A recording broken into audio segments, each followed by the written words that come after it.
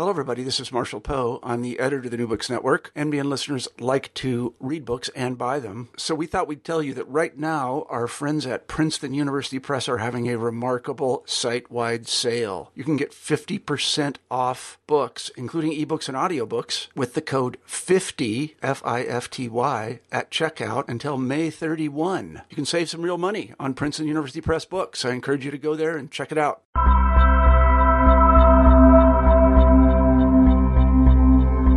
Hello and welcome to New Books in Religion. I'm your co-host, Hilary Kale. With roots in a workshop at the University of Copenhagen in 2012, Emotions and Christian Missions brings together scholars from Australia, New Zealand, Canada, England, the US, Germany, and Denmark. Through a set of wide-ranging essays, the authors collectively tackle a major question. How were emotions conceptualized and practiced in Christian missions from the 17th to the 20th centuries? Case studies take up sites in North America, the Philippines, India, China, Congo, in order to show how emotional practices such as prayer, tears, shouting, and feelings of joy or frustration shaped relationships between missionaries, prospective converts, and supporters at home. I'm pleased to welcome one of the volume's editors, Claire McLisky, to NBIR. She joins us from New South Wales, where she is a research fellow at Griffith University in Brisbane. Hello and welcome. Thank you, Hilary. My first question for you is, how did the idea of this book and the conference that preceded it come about? Well, I was working at Copenhagen University at the time, and I got to know a colleague called Karen Valgård, who became my co-editor, and she was the first person I'd ever met who was working on Christian missions and missionaries, but also really interested in the theory of emotions and in particular how missionaries practiced and expressed emotions and also attempted to use emotions in their work. So we had many fruitful conversations, and when I was awarded my postdoc in 2012, the first thing I wanted to do was get together some other scholars in the area so that we could sort of sit down and really try to get a broad idea of how this might have played out across geographical and chronological borders. So we did that, and Daniel Medina, who was a postgraduate student at the time at Copenhagen University, attended that workshop because he was actually working on some sources that were very interesting, and so he became involved in editing as well.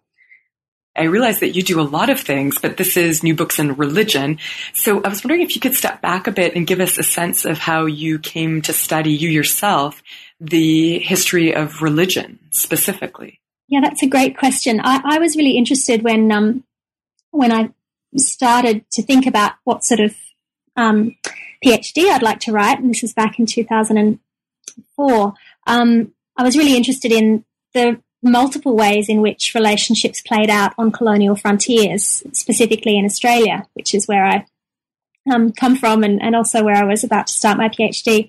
And initially I wanted to look at different case studies. I thought I'd look at a protector of Aborigines, so sort of official governmental figure. I'd look at a squatter. I'd look at a missionary, and I'd look at several other figures. When I got to the missionary archives, and I was working on Maloga mission in New South Wales in the late 19th century, I was just overwhelmed. There was so much material there and so much more than I had been able to find on any of the other figures I'd been looking at. And I think I had a family connection as well. My grandmother was very religious, and that affected our whole family, and made me very curious about what attracted people to, I guess, not just the sort of everyday practices of religion, but actually changing your life and moving countries for a belief. So I was attracted probably because I had that family history, but also because the archives were just so rich in possibilities that I thought I'd be able to answer lots of my questions, which I couldn't necessarily answer in some of the other colonial archives.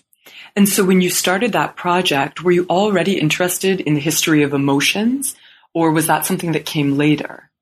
That came later. It really arose out of the archives. this particular couple who ran Maloga Mission for 14 years, they had a series of love letters that they'd written to each other before they started the mission, 118 letters that have survived, so there were probably more, that they wrote in a 6-month period, and that was where they really negotiated their future relationship and, in fact, the role that the mission would play in it. Because it was a deal breaker for the woman, Janet Matthews. She didn't want to marry Daniel unless he would commit to starting a mission with her. Oh, really? Yes. I thought you were going to say the opposite, that she was really, she was not sure that that's where she wanted to go. No, that was his feeling. But it was very interesting because, of course, they talked about their feelings, their emotions for each other, for the Aboriginal people that they both, he knew them well because he lived on the frontier. She didn't, but she imagined them in a certain way, and she imagined that she had this very strong love for them, or she did feel this love for them, which she thought was enough of a motivation to devote her life to them, and Daniel's life, because, of course, he wanted to marry her. So he in fact, agreed to becoming a missionary, setting up a mission with her, and that was sort of through his love for her.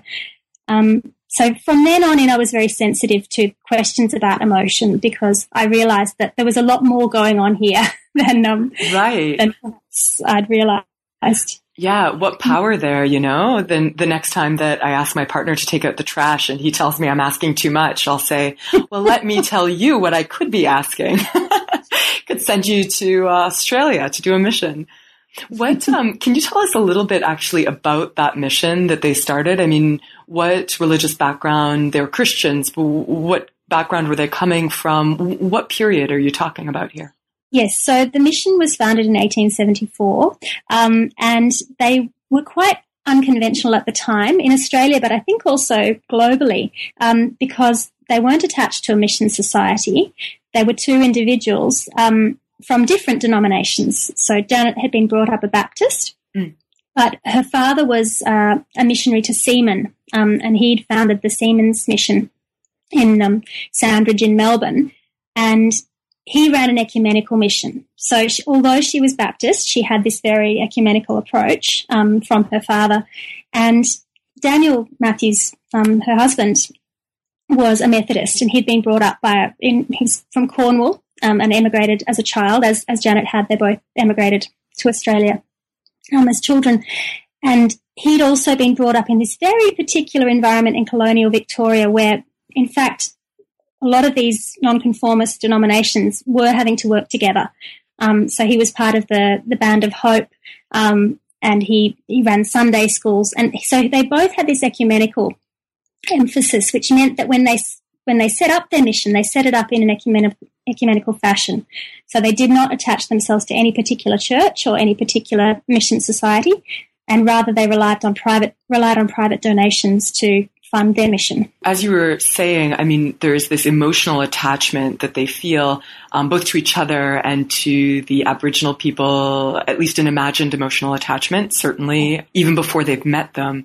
Maybe you can help our listeners who are not familiar with the study of emotion get a better sense of it. What is the study of emotion? How does one define it, if possible? And how does one do it? How does one study emotion? Those are very good questions. So what is the study of emotion? I guess for those of us lucky enough to have texts which are rich in emotives, which is a term that a theorist called William Reddy has come up with, which he means he uses to describe emotion words. So words that have to do with emotion, they might be words like love, hate, anger.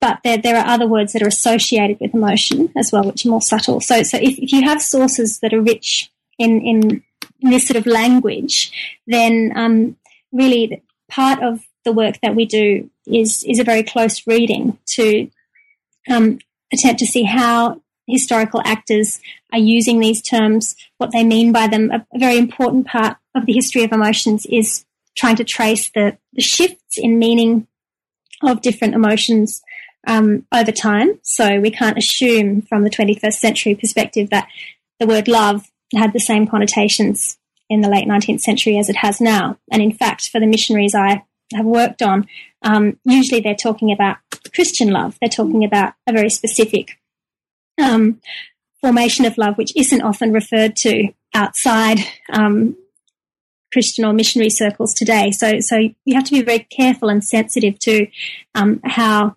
historical actors are using these terms. So we do close readings of texts. We attempt to contextualize these emotion words or emotives through research into how different theorists or often etiquette guides are used, because they often talk about behaviour and how you should and should not behave and which emotions you should display and which not. But in the case of missionaries, it's often more the sorts of religious tracts which describe the appropriate behaviours that can be useful. Also, some people are lucky enough, if they're looking at a missionary society, then there are missionary training manuals which also might describe these things. So it's really about putting these in context. What are emotions? That's a very, very big question.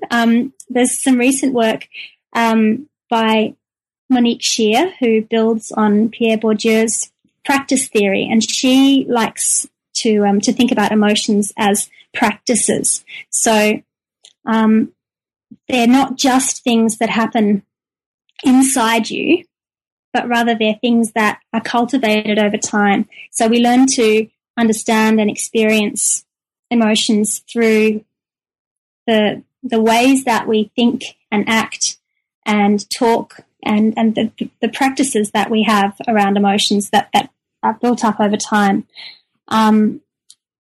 It's a very difficult question. I mean, there are lots of different definitions of emotion, and we haven't tried to define emotion as such ourselves in the introduction to the book that we've just edited, because we thought, in fact, all of the authors are coming at it from slightly different perspectives, so we let them develop their own theories or definitions. Right, but that deep context that you were talking about before is clearly associated with that, because you might have different notions of what emotion constitutes or what those practices constitute, depending on which site each of the authors in the book is working on. That's quite right, and I think that's really important, that these things are historically specific, the way we understand our emotions. And not just historically, but as you say, geographically and culturally specific. So, and even language, language has an enormous effect. William Reddy, again, has done a lot of work on how, in fact, the act of verbalizing an emotion can change the way we experience that emotion, solidify it, kind of limit it to some extent, but also make it more sort of rigid or that suddenly it's encapsulated in a word. And so, when you say, I hate you, suddenly that feeling may change within you because of the act of saying it. So it's really important to think about, well, different languages have different words for emotion. Different cultures obviously have different ideas about what sort of emotions exist, let alone what sort of emotions should be expressed in different circumstances. So really, these things are very specific, and I think, providing that context and leaving your definition maybe quite open, and seeing then what your sources can tell you, and whether it's appropriate to talk about emotional practices or emotional styles, emotional regimes. There are many different theories that have been proposed. So it's really, I think, I like to be led by the archives and led by the historical context in terms of how I theorize. I noticed from your introduction, and you just brought this up as well, that you don't impose a definition of emotion on all of the chapters, that offers emotion as one kind of construct. So I was curious on that note, whether you found that the authors, given how many backgrounds the scholars come from, how many places, did you find that as you came around the table, as it were, you were bringing quite similar kinds of assumptions or ways of thinking? Or was there a regional difference in terms of your approaches, in terms of the various things that scholars who are working in, for example, German or Danish are bringing that differ from the Anglo and Anglo-American scholars? Yeah, that's a very good question. Unfortunately, not all of the people who have ended up in the collection were around the table. So it's a metaphorical table when I start to talk now about differences, because, and then also, unfortunately, not all of the people who were at the symposium sort of were able to contribute or ended up being included in the final collection. So I can say from what happened at the symposium that it was sort of a combination of trends. One was that those of us who had read a lot of the same theories and the literature on the history of emotion that's been developing over the last 20 years, I think we were all drawing from a similar body of ideas. And that's not to say that there was consensus, because there is really no consensus in the literature, but I think we all had a common understanding. And what was interesting and wonderful then were the people who hadn't been so well grounded in that literature were coming with often ideas which were much more shaped by the work that they'd been doing and the long engagement that they had in their specific fields. And so I think maybe that was more of a distinction between those of us who'd enmeshed ourselves in theory and the others who were coming from a more sort of archival basis. But I do think that, yes, generally I would say that there's a tendency in the Anglo and American world to, in Australia, I'd include in this as well, to draw on a specific set of theorists. And, for example, in Germany, they have quite a different canon of often German philosophers and theorists who they might be drawing on in addition to or instead of. And that's a wonderful kind of cross-pollination when you bring those two groups together. And I mean, I have to say, we didn't have Maria Cecilia Holt at the symposium as such, but I have met her now in person at a more recent conference I organised, and she's coming from a theological background and the richness that brings, because it's a whole different body of work, often again, on emotions, but not something that all of us were familiar with. So, yeah, I think in a way it's more where our brains have been in terms of the theories we've been reading, the archives we've been immersed in, than necessarily our own cultural backgrounds. Right, yeah. Were there, the metaphorical table, were there, as you were gathered around the table also, were there discussions about the kinds of challenges, maybe some pitfalls to studying emotion?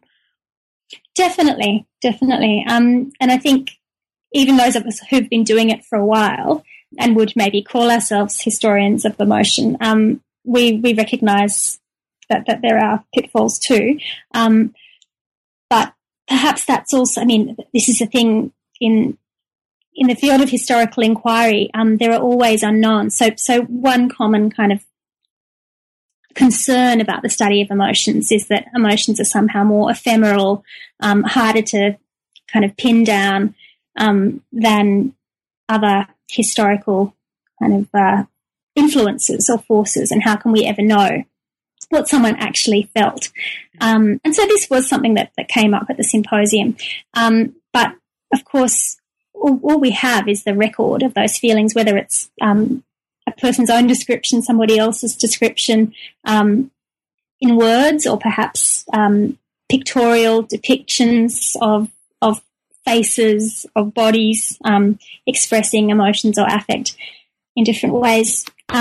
And that's really all we have in the historical record anyway, of thoughts, of theories, of actions. It's all, we have descriptions. So working from that basis, I think for those at the symposium who hadn't looked much at emotions before, and who were maybe a little bit worried that they had gone out on a limb because it seemed to them that emotions were less reliable somehow than other historical phenomena. I think as during the process of discussion and then editing and review, I think people became a lot more confident. Those who weren't sort of maybe so confident to begin with actually developed their certainties around the fact that this in fact was a valid area of inquiry. And of course, some of the people in the collection have been working on this for a long time, and so didn't have those concerns, even though, of course, I think we all recognise that there are limits to what we can say about how historical actors felt in the past, but we can certainly talk about how they wrote and how they described their own and others' emotions. Maybe rather than talking about challenges, we could talk about some of the things that the study of emotion then brings. I mean, what does it bring to the history of missions that has previously been overlooked? Well, that was something that we wanted to look at in a holistic sense, because of course we all have our own case studies, which we think, okay, well, this really shows a new aspect of, say, the particular dynamics in colonial Australia, that just looking at missions in maybe more traditional social history, cultural history, maybe even religious history ways, wouldn't bring up.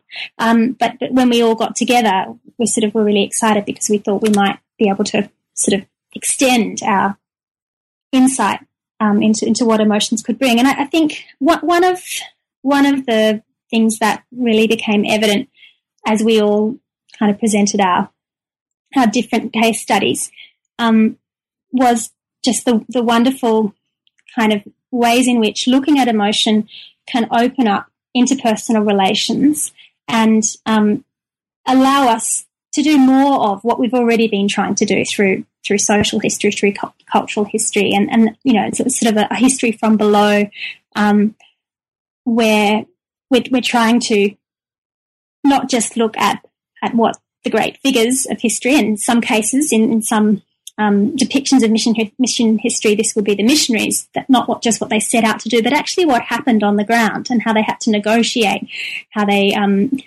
were often frustrated, how Indigenous peoples or the peoples they set out to convert, in fact, had a lot of room to negotiate to different extents and different contexts, and how they could use, sometimes, they didn't have much political power, they didn't have much physical power, but within the realm of emotions, within the realm of interpersonal relations, sometimes there's the ability to withhold affection, to withhold love, to negotiate on that level. And I think that really is quite exciting, because it provides another way in which we can kind of unpack what are often quite formulaic descriptions of mission life that you would find in mission reports, or even missionary letters. They're really genres, these types of writing. So I think by paying attention to emotions, you can start to look more carefully at those aspects. Without asking you to speak on behalf of your colleagues, but could you give us maybe a couple examples from the book that strike you in terms of what we've just been talking about, the history of emotions can add to the study of, in this case, missions? Sure. Well, in Elizabeth Elborn's wonderful chapter on the relationship between John Strachan, an Anglican clergyman in Upper Canada, and a Mohawk man named Thayan Dan Nigea, or Joseph Brant, as he was known to the British, Elizabeth Elborn, I think, really shows the importance of the emotion of frustration within this relationship. And because the texts which were produced by both the missionary and Joseph Brant, his convert, are so sort of that they've really come to be very influential and taken as sort of evidence of particular trends in the history of mission in Upper Canada. I think what she really does is shows how, by looking at the emotions that underlay these texts, that motivated them and that influenced the ways, for example, that John Strachan portrayed Joseph Brant after he had sort of rejected Strachan, really give us a much more nuanced view of what these texts are doing. So I guess really helping us to question sort of accepted versions of history, which often have been defined by the missionaries, although in this case Joseph Brant himself also wrote a book which became influential, but really just helping us to complicate our idea of how these interactions took place. And of course, a lot of these missionaries, they sacrificed enormous amounts, their own lives, their own resources, in order to pursue their mission. But at the same time, you can see within that ideal of noble sacrifice, when it did not achieve the goals that they hoped it would, there's an enormous potential there for exasperation, for despair, for melancholy, as another author in the collection explores, and that these emotions were in fact just as important as the kind of more noble emotions such as love and hope and compassion that the missionaries perhaps preferred to write about themselves. So maybe you could give listeners a sense of what you wrote about, because you have this fantastic chapter with the stories of Burong and Papa, two young people who, you're talking before about this idea of soft power. You didn't use that term, but sort of the kind of power that missionized people might be able to assert by withholding certain kinds of emotions. And I think Burong and Papa are good examples of that. I was wondering if you could tell us a little bit more about them and how emotion plays into the relationship between them and the missionaries who made contact with them. Sure. So Burong and Papa are two sort of teenage individuals who were both approached by missionaries, or in the case of Papa, it's the missionary Hans Eel in Greenland, Danish missionary in the early 18th century, claims that in fact Papa approached him. So anyway, there are these two young people who make contact with missionaries, and both end up living with the missionaries for a period and becoming helpers to them. Papa was 12 when he made contact with Hans Eel, the Danish missionary, and Burong was 15 when she made contact with Richard Johnson, who was the first Anglican chaplain to Australia. And although he didn't call himself a missionary, he in fact behaved often as if he was one. He was very interested in going beyond his remit of being chaplain to the convicts and the soldiers, and in fact making contact with Aboriginal people and trying to teach them about the gospel. So both of these young people, I think, really negotiated their relationships with the missionaries in quite interesting ways. You can see there's so many power differentials, which would suggest that these young people really didn't have much room to move. So they're a lot younger than the missionaries. They are in colonial situations where, although it's very, very early on for both of them, so these are the first missionaries to Australia and Greenland, respectively, but it's already become apparent that, that the colonisers, the British and the Danish, have superior firepower, that they have superior sort of technology, and that things are going to be difficult for the Indigenous people who are living in that area. But in both cases, I think there's a real sense in which, in the archival descriptions of Burong and Papa's behaviour, they actually managed to sort of stake their own claims and influence proceedings, at least in part, in order to get what they want out of the situation, really. And for Papa, that seems to be knowledge. He's really interested in learning about Christianity and learning about European ideas and technology, and he actually converts to Christianity quite early on, and becomes a helper to the mission, and is up until his death in a smallpox epidemic 6 years later. Burong, on the other hand, this young Aboriginal woman, Gumaragal woman in Sydney, she seems to be much more interested in her role as a negotiator between her own people and the Europeans. And she's not the only person fulfilling this role in early colonial Sydney. But she's certainly, Richard Johnson says that, he's managing to make progress with her in teaching her to write and read and teaching her the gospel. But through her actions, in fact, Burong shows later that although perhaps she did have some connection with Richard Johnson, and there seems to be an affection there, she lives with him and his wife, but in fact her deeper loyalties are to her own people, and she ends up leaving the Johnsons and going back to her own people, and in that way refusing the emotional investment that Johnson had made in her, and the hopes that Johnson and the other colonists had that she would somehow provide a bridge between the two cultures, and allow them to have a sort of conciliation, as they called it, where they would feel that they had come to their position of power in this colonial society in a sort of a just way, whereas in fact the Aboriginal people were not about to give up their land so easily, and so in fact what resulted was a lot of conflict and violence. But I think it's very interesting to compare these two, because while Papa embraces Christianity, the mission, and becomes a missionary to his own people, and Burong refuses ultimately the mission, the missionary, Christianity, and returns to her own people, there are in fact I think a lot of similarities in the way that these young people start to negotiate their positions. You were talking earlier about the importance of historically contextualizing these emotions and not assuming that emotions that we understand in the 21st century were the same for these historical actors. And there's this moment that I found so fascinating when you're describing Burong, which is where Richard Johnson says she's happy. And you unpack that idea of happiness. Could you tell us a little more historically, what would it mean to say that Burong was happy in this period?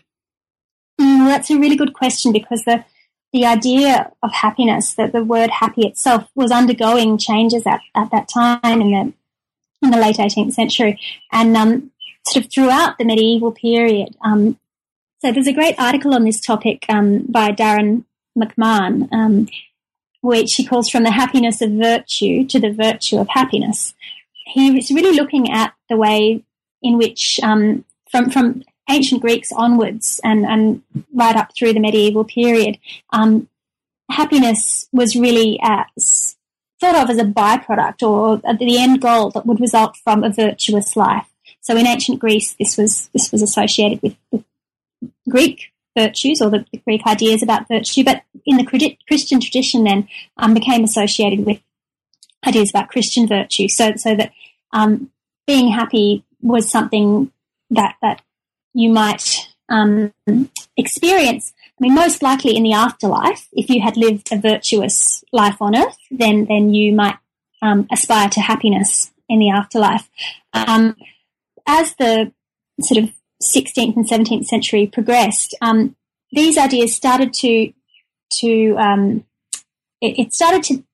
become believed that it was in fact more possible to experience happiness on earth, but still this was the result of virtue. This was still something that, you know, if you were a good and kind person, that in fact you might be described as happy. Later though, during the Enlightenment, ideas about happiness were really put through the same sort of analytical, I guess, under the same scrutiny as many other religious ideas, and there was this separation of the idea of happiness from the idea of religious virtue. So around the time when Richard Johnson is writing about Burong being happy, you have this move inspired by John Locke and other philosophers who had in fact begun to think of happiness as something that could be experienced by humans regardless of virtue, so that they weren't just happy because they were good, but in fact they could be happy just by virtue of perhaps being lucky. This was another association, or in fact that this was sort of an emotional state that was unconnected to inner virtue. So when this colonist Bradley, who described Burong as happy, but Richard Johnson also at different times talks about happiness. This is the question I had. Well, what did they actually mean? Were they implying that she was in some way virtuous? She had certainly been a great help to the colonists. She had in fact, as Johnson wrote, you know, she displayed some interest in learning to read and write and learning about the gospel. So was it a description of her as virtuous? was it a description of her perhaps as lucky? Because, I mean, certainly some of these colonists did believe that they were bringing civilization, religion to the Aboriginal people of Australia, and that the Aboriginal people of Australia should be grateful for this, and that they were perhaps, lucky in that sense that they had this opportunity to learn about European civilization.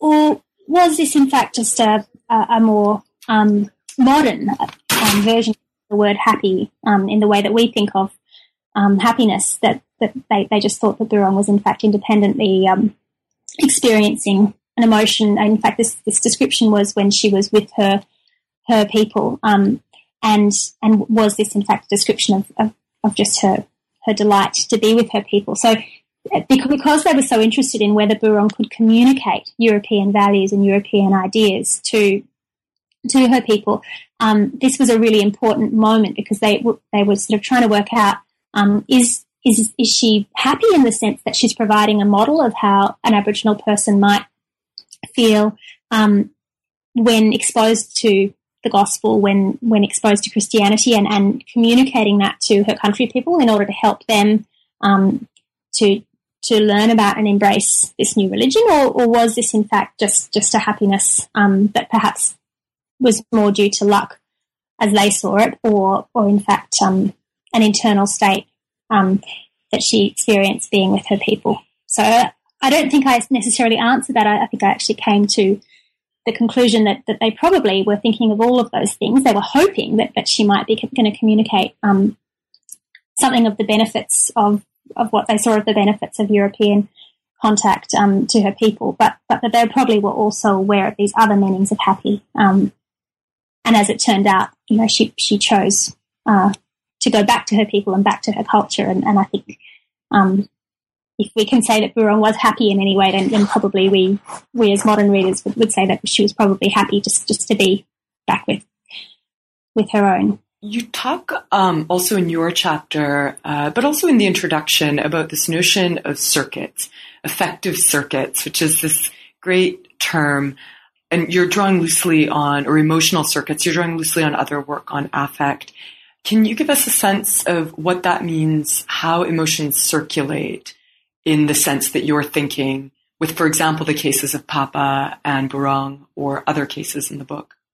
I mean, I came to this idea of affective circuits in part through the work of Sarah Ahmed, who has written about emotional circuits, affective circuits, and she really sees emotions not as something that sort of exist in one person or well up in one person, but that they're relational, that it's always emotion is always moving between, she says, people and other people and objects, and that emotions have to do with the way we orient ourselves to the outside world. Even the idea of something or someone else that's in our head, obviously it can be enough, but that emotions are moving, and she looks at the etymology of the word to show that the idea of motion is in fact part of the idea of emotion. So by thinking about circuits, I wanted to sort of extend this analysis to think about the ways in which, and I guess it's certainly something that other theorists have looked at too, but the ways in which emotions can operate in a circular way, both within ourselves, so that there can be what you might call a feedback loop, that by experiencing an emotion, by verbalizing that emotion, by expressing it to others or not, but that act of recognizing and naming an emotion can intensify the experience of the emotion within an individual. And this is something that Bourdieu again has written about in terms of affective circuits, such as sort of the intensification of an emotion through perhaps the act of crying, or through the act of smiling, that we can kind of start off a feedback loop. This is also something that, of course, happens between people, so between individuals. If you see someone else crying, such as in my paper when I write about Papa at his conversion, and the missionary Hanziel describes him crying tears of joy and devotion, which then elicit tears of joy and devotion in the audience who are present, because they are moved by his emotion. And the question of whether that emotion comes back to the originator is sort of, you can't always say, but I think the idea of intensification of emotion both within people and between people was quite useful, especially when I started to reflect on the fact that both these missionaries I was looking at seemed to be attempting to provoke this very, to sort of kickstart this sort of circuit in their converts. And I wondered whether, in fact, this was a sort of technique, you might say, that in fact emotion was so useful because it did have this potential to kind of both transfer between individuals, but also to kind of intensify a sense of feeling and they hoped a sense of belief, which of course for evangelical Christians of the 18th and 19th centuries, belief was very much linked to feeling, and I think that's probably still true to say of evangelical Christianity. It's a very important part of an individual's connection with God is that felt aspect. The book really looks at a lot of different kinds of Christians. I mean, evangelicals in that pietist kind of tradition are obvious ones, perhaps, but there's Catholics, Anglicans, obviously Moravians, Presbyterians.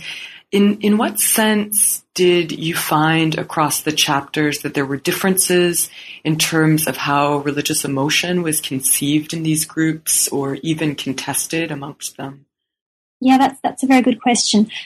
So I should clarify, because I'm using evangelical in quite a specific way when I talk both in the book and now about evangelicals, and that's really the sort of very basic idea of an evangelical being anyone who wants to go out and proclaim the gospel. So it's not just the way that we often now talk about evangelicals in terms of specific denominations in the 21st century, or even of course in the 19th century. The small e evangelical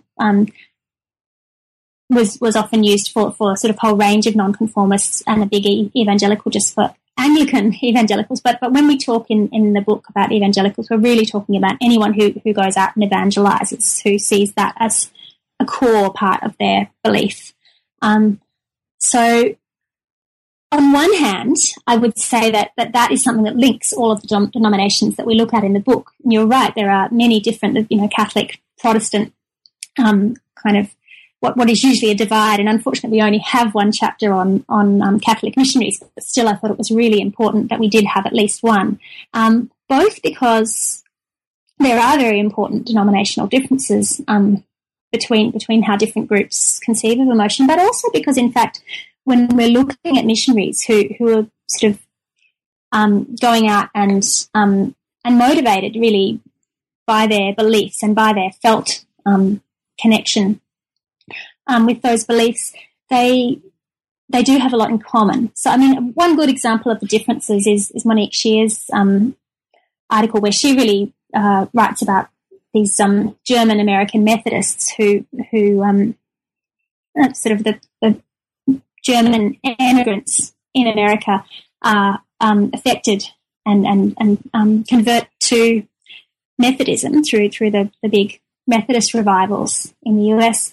Then they go back to Germany and bring back this particular brand of Methodism, which is not viewed kindly by the Lutheran establishment, and in fact even by other Methodists in Germany. There's real kind of tensions about the very emotional way, or the very particular emotions that they use They're shouting, right? They're shouting, that's right. And so this, of course, is an enormous cause for tension.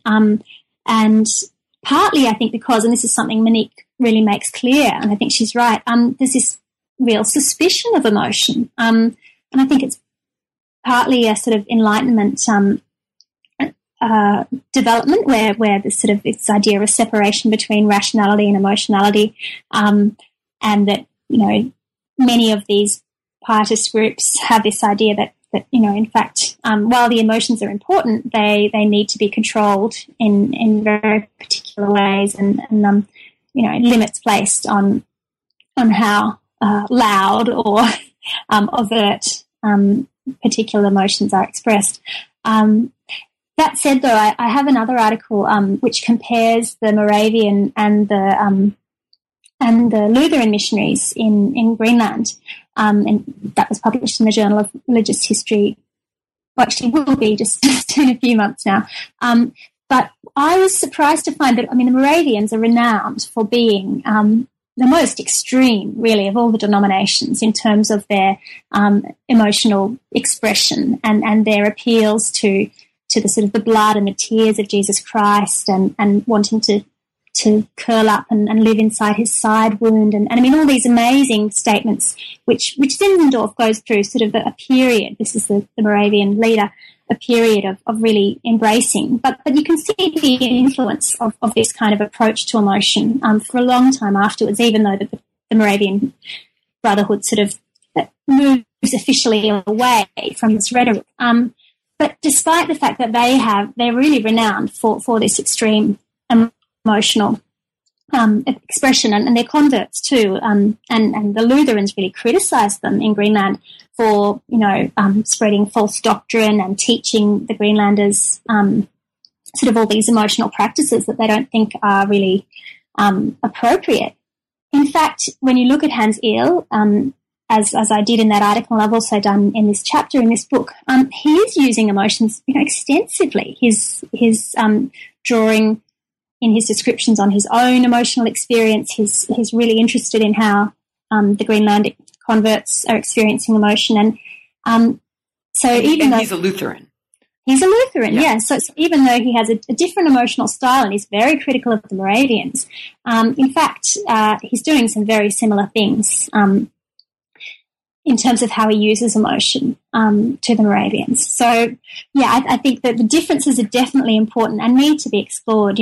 That's where comparative work is so useful, because you can actually get in and really look maybe at a similar geographical, chronological sort of setting and then see, well, within this, how do the different denominations work? But I guess I have been surprised again and again by the fact that really these missionaries are facing similar problems, and often emotions are a key to either helping to ameliorate the situation or sometimes really make it much worse.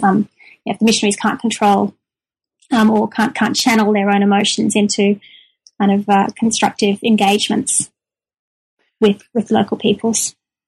Speaking in a more general sense again, I suppose, I'm wondering if there's any other examples like happiness that we were just talking about, these Christian emotions or other emotions that are undergoing changes in this period, or that perhaps our 21st century listeners would recognize the words but actually would interpret them very differently? Well, I think Maria Cecilia Holt's article on melancholy, or acedia, which of course is a much older term, is very interesting in that way, because I think if we think of melancholy today as being, a sense of sadness, a sense of longing, something that's very individual, very personal, but not necessarily spiritual. But the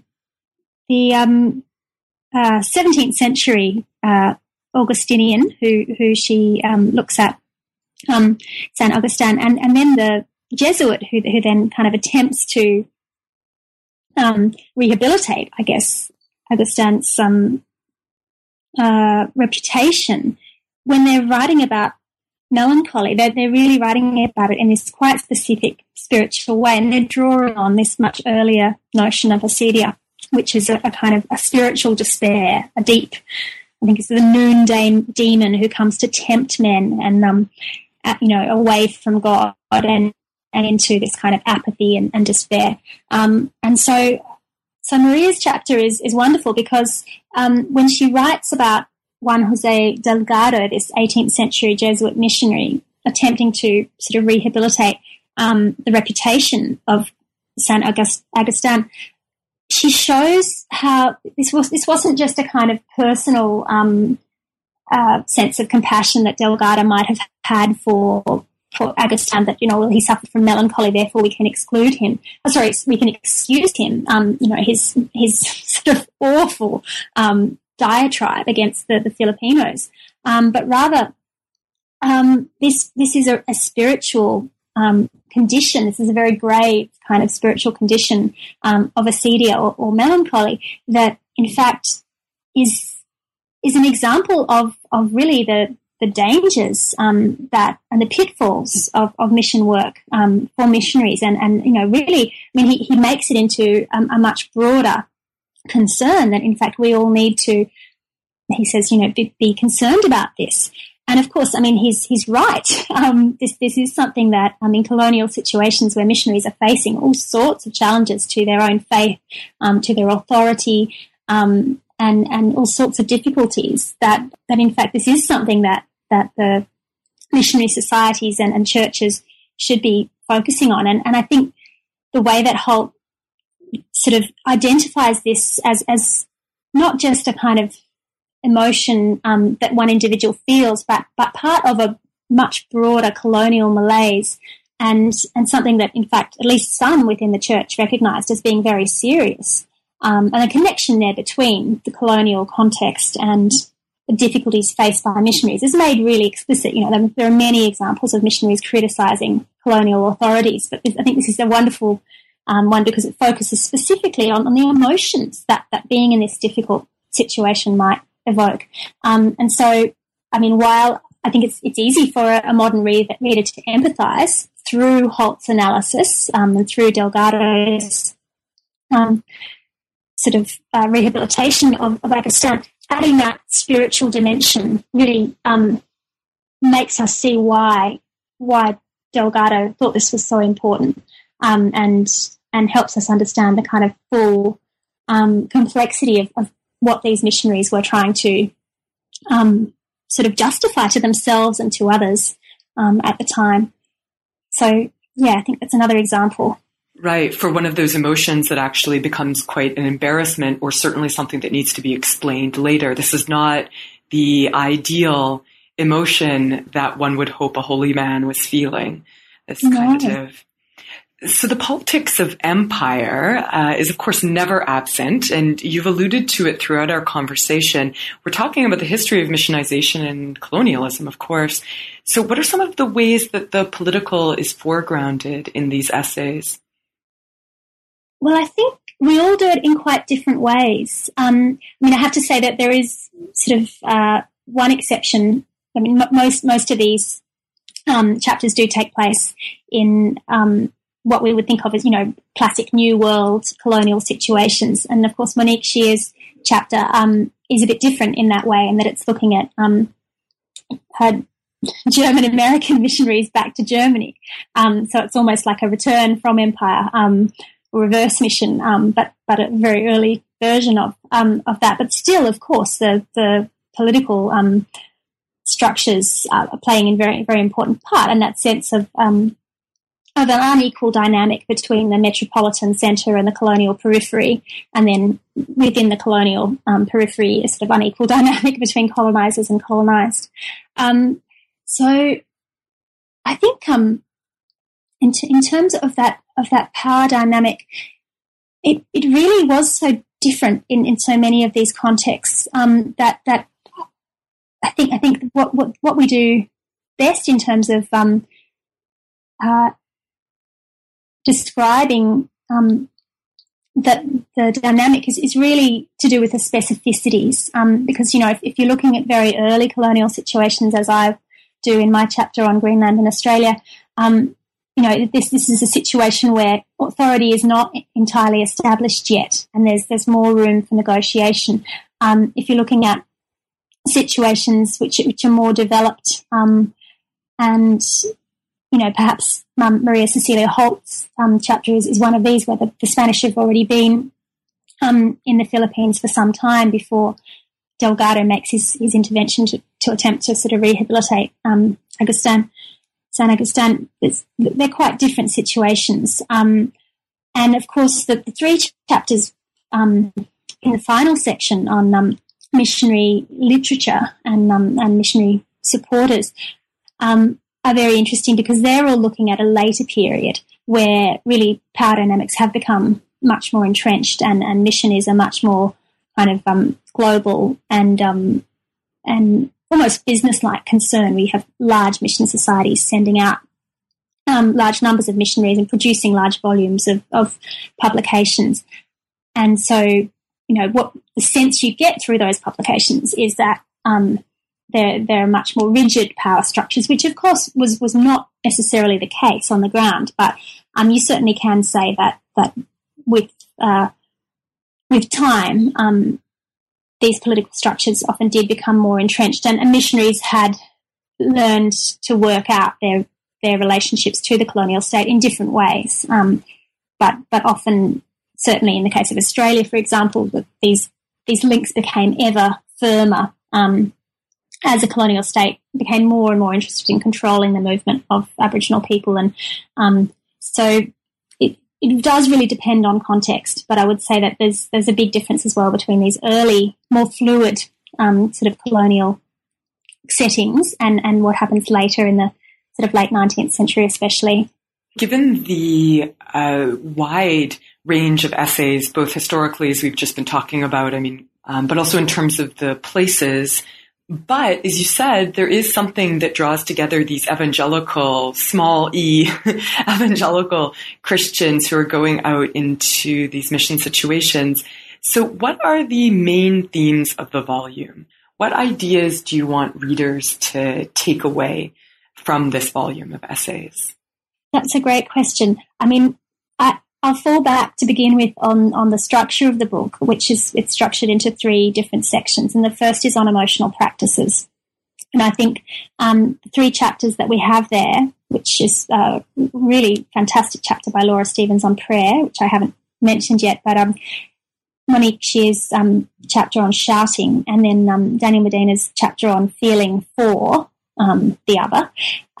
In his case, feeling for Papuans, German missionaries kind of attempting to feel themselves into Papua New Guinean music, and therefore sort of also emotional states. I think they really, taken together, help me to kind of understand what Monique Shear was talking about when her first article on emotional practices is a classic. But really elaborating this idea of the different ways in which people, over time, sort of build up emotional practices that come to influence their emotional lives, which come to define and inflect the ways that they interact with God, with each other, with converts. So this idea that emotions are something that we do, and that we do over time, and that build up resonance over time. And the second section, which is on relationships, I guess refers back to the point I made at the beginning of the interview about just how emotions can help us to understand interactions between missionaries and converts in a much more nuanced way. And often I think these articles suggest that they really give a sense of not necessarily equal agency, but contested agency and power moving between individuals in a much more fluid way than perhaps was happening on a political level. But that the people, in fact, did often have the power to refuse or negotiate or manage or offer emotions in these situations. And they help us to kind of complicate our ideas of what colonial missions might have been like. And then the last section, again, on literature, and especially looking at mission supporters and the relationship between mission supporters, missionaries, and then, of course, often the idea of the convert, because, of course, many mission supporters only ever met converts or prospective converts through these texts. I think it both sort of supports literature which previously has really shown quite a sort of rigidity and often a racial rigidity in the way that missionaries portrayed converts and prospective converts in their publications. And Jane Haggis and Margaret Allen's 2008 article on imperial emotions is wonderful in the way that it opens up questions about how these publications worked in terms of emotions. But I think what those 3 chapters at the end of the book also do is to sort of complicate the idea of that, in fact, some missionary supporters were also participants in mission, that the boundaries were more fluid. And Hugh Morrison's chapter on children as mission supporters and participants, I think, really complicates that in a lovely way, and also brings up the question of family and how the metaphor of family was used by missionaries, by mission supporters, sometimes, by converts themselves, in order to demarcate lines of belonging, to include, to exclude, and just a sort of metaphor of the family of God and the family of man, and those 2 metaphors, I should say, and the ways in which they interacted, sometimes in sort of concert and other times in tension with each other. So I guess those 3 kind of strains, I think, were 3 things that came out for me really strongly of looking at the group of chapters as a whole. And I mean, of course, their gender, crops up a lot there in Angarad Ayer's article on the sacrificial female missionary and the sacrificial native convert, and then that interesting kind of interplay between those 2 stereotypes or archetypes, I should say, in missionary literature is fantastic. A fantastic look at gender in the role of gender in mission history. This is a rich field of study, of course. We've just managed to while away an hour talking about it. What are you working on now? More on emotion and missions, or is there something else that you're doing? Oh, yes, I am actually doing something else now. So I still am very interested in emotions, and I'm still working on the large project, which is a comparative project of Greenland and Australia, and looking in particular on the emotional economies of early missions to those 2 colonies. But I've, the last 6 months or so, been working on 2 special journal issues, one for the Journal of Social History and one for Social Sciences and Missions. And these both come out of a conference that I held in April in Copenhagen, which was called Colonial Christian Missions and Their Legacies. So through my work on missions, but also the places that I've visited in pursuit of my research, and specifically spending a month in Greenland 2 years ago, I really have become more and more interested in the contemporary legacies of these missions, which, often mission is ongoing, but you can also then often trace sort of specific political, cultural, social, educational, really all sorts of different strains in the histories of contemporary countries, whether they're sort of post-colonies or whether they're still continuing settler colonies, such as, for example, Australia, Canada, and just the impact that missions had. And I think it's an impact that is often overlooked, and especially in Australia, where we don't like to, we for a long time haven't acknowledged the importance of religion in our history, because we weren't founded as a religious colony, and we don't like to think of ourselves always as particularly religious people. But in fact, the influence of religion has been very great here, but I think all over the world. Especially in places where often colonial power was quite brutal and quite forceful, and often the sort of the legacies of colonialism are seen in terms of secular authorities. But I became really interested in, what happens when we look at the specific legacies of missionaries, and they're often to do with education, of course, religious practice, health, but all sorts of other more complex things too, identity, emotional practice even. So I put on this big conference with speakers from 18 different countries. There were 55 of us in total, and that was supported by the Danish Research Council, which was just wonderful. And then I've got 16 articles that have come out of that conference, which I'm putting together in these 2 different collections. And that's really good fun. I'm learning an awful lot about these very diverse contexts, and also sort of a contemporary perspective on, I guess, what I've been studying for a long time and enjoyed studying in the 18th or 19th century. But of course, I'm fascinated as to what happens to these histories, how they're taken up or discarded, how they're remembered or forgotten, memorialised, or, sort of disparaged in contemporary, as I say, either post-colonies or continuing colonies. Well, thank you, Claire, for getting us to think in ways that are both comparative and wide-ranging chronologically as well. And those sound like exciting projects, and hopefully people listening to this podcast will pick them up. So thank you very much.